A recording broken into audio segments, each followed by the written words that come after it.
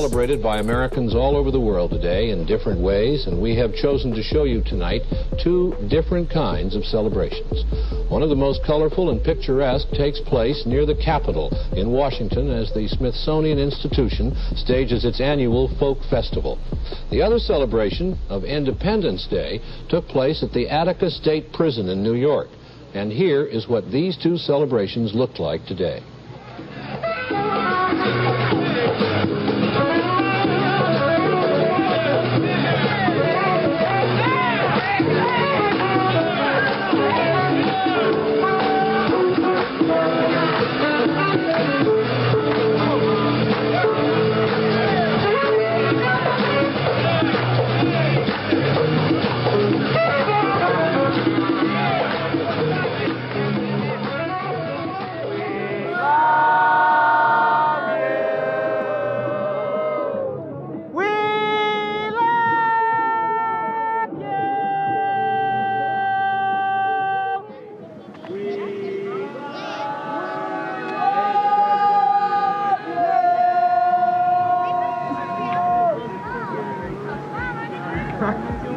Starts this wave. It's magnificent.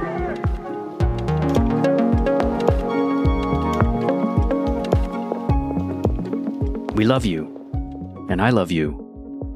Greetings and blessings, and welcome to the fourth episode of 50/50, a look back 50 years ago and a countdown to my 50th birthday celebration.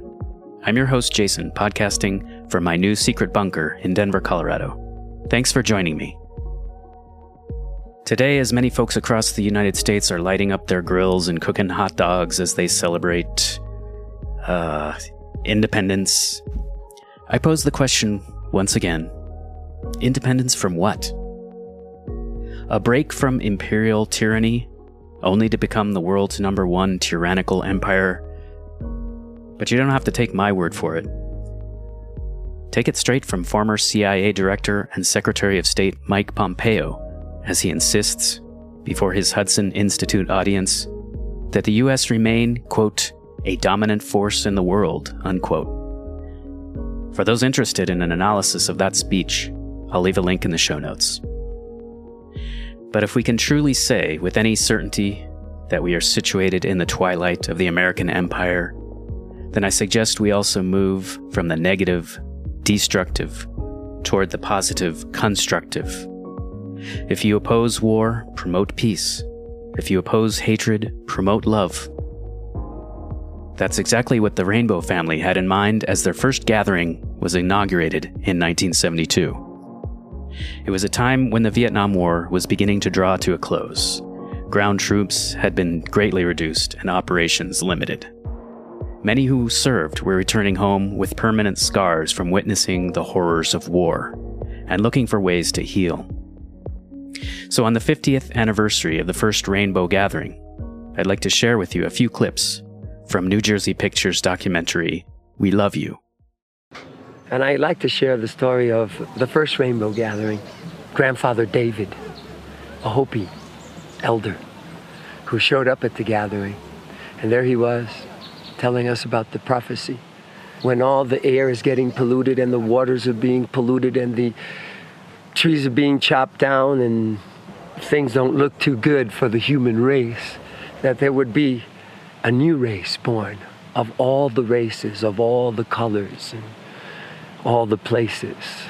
And these people would be known as warriors of the rainbow.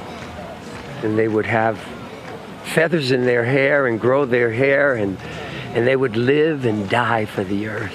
They would do anything for nature, and they will get out there and help save the planet. And there will be a sign, he said. The sign will be, there will be a white buffalo. And we were in Colorado mountains, and there was snow on the mountains right in front of us. And they melted, the snow melted and left the shape of a white buffalo. And Grandfather David pointed at the white buffalo. He said, the prophecy has come. It was a unique period in time, you know, and I think what we saw with the Rainbow Gathering in 1972 was a part of the national healing process after the Vietnam War. You know, the coming together of veterans and peace activists to heal their wounds and create something new. When we got together, we were so volatile from being in the war and other shit, and so stressed out. See, I do this for my stress disorder. I have post-traumatic stress disorder from being in the military. Okay, they don't want to give me my claim, but I have that. And I have it for all these years, okay? Now, we figured out something, okay? For one, we started rescuing brothers that came out of the war who we found in the streets. So just like one day they'd be in Vietnam, 3 days later they'd be standing in the streets of Seattle in the middle of the night, not even knowing where the hell they were. You know, and there's many like that walking around even in this gathering here. But you know what we used? We figured out that this is our way of service. This is our karma.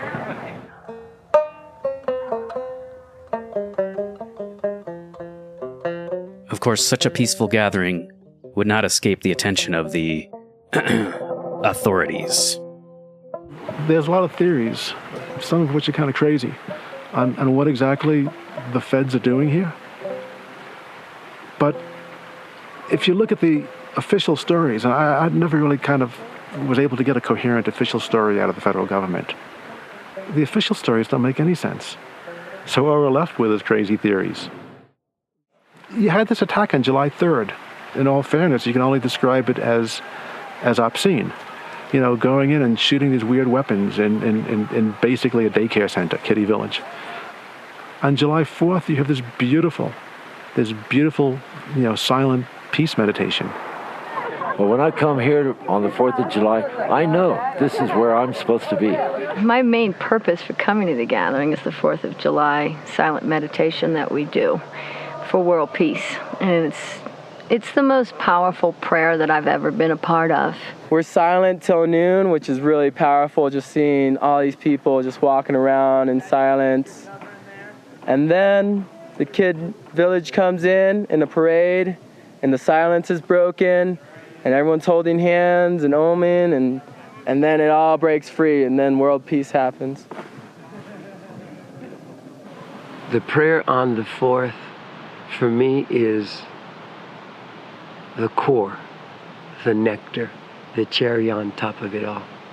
On the 4th of July, the whole gathering is silent, except for the occasional village squire or barking dog or crying baby. It's relative silent. And when you get 20, 40, 50,000 people that have been making commotion for days, if not weeks, and all of a sudden it's just like the wind that you can hear right now. And there's a mystical thing in that. Most people, don't go silent in their entire day except for when they sleep.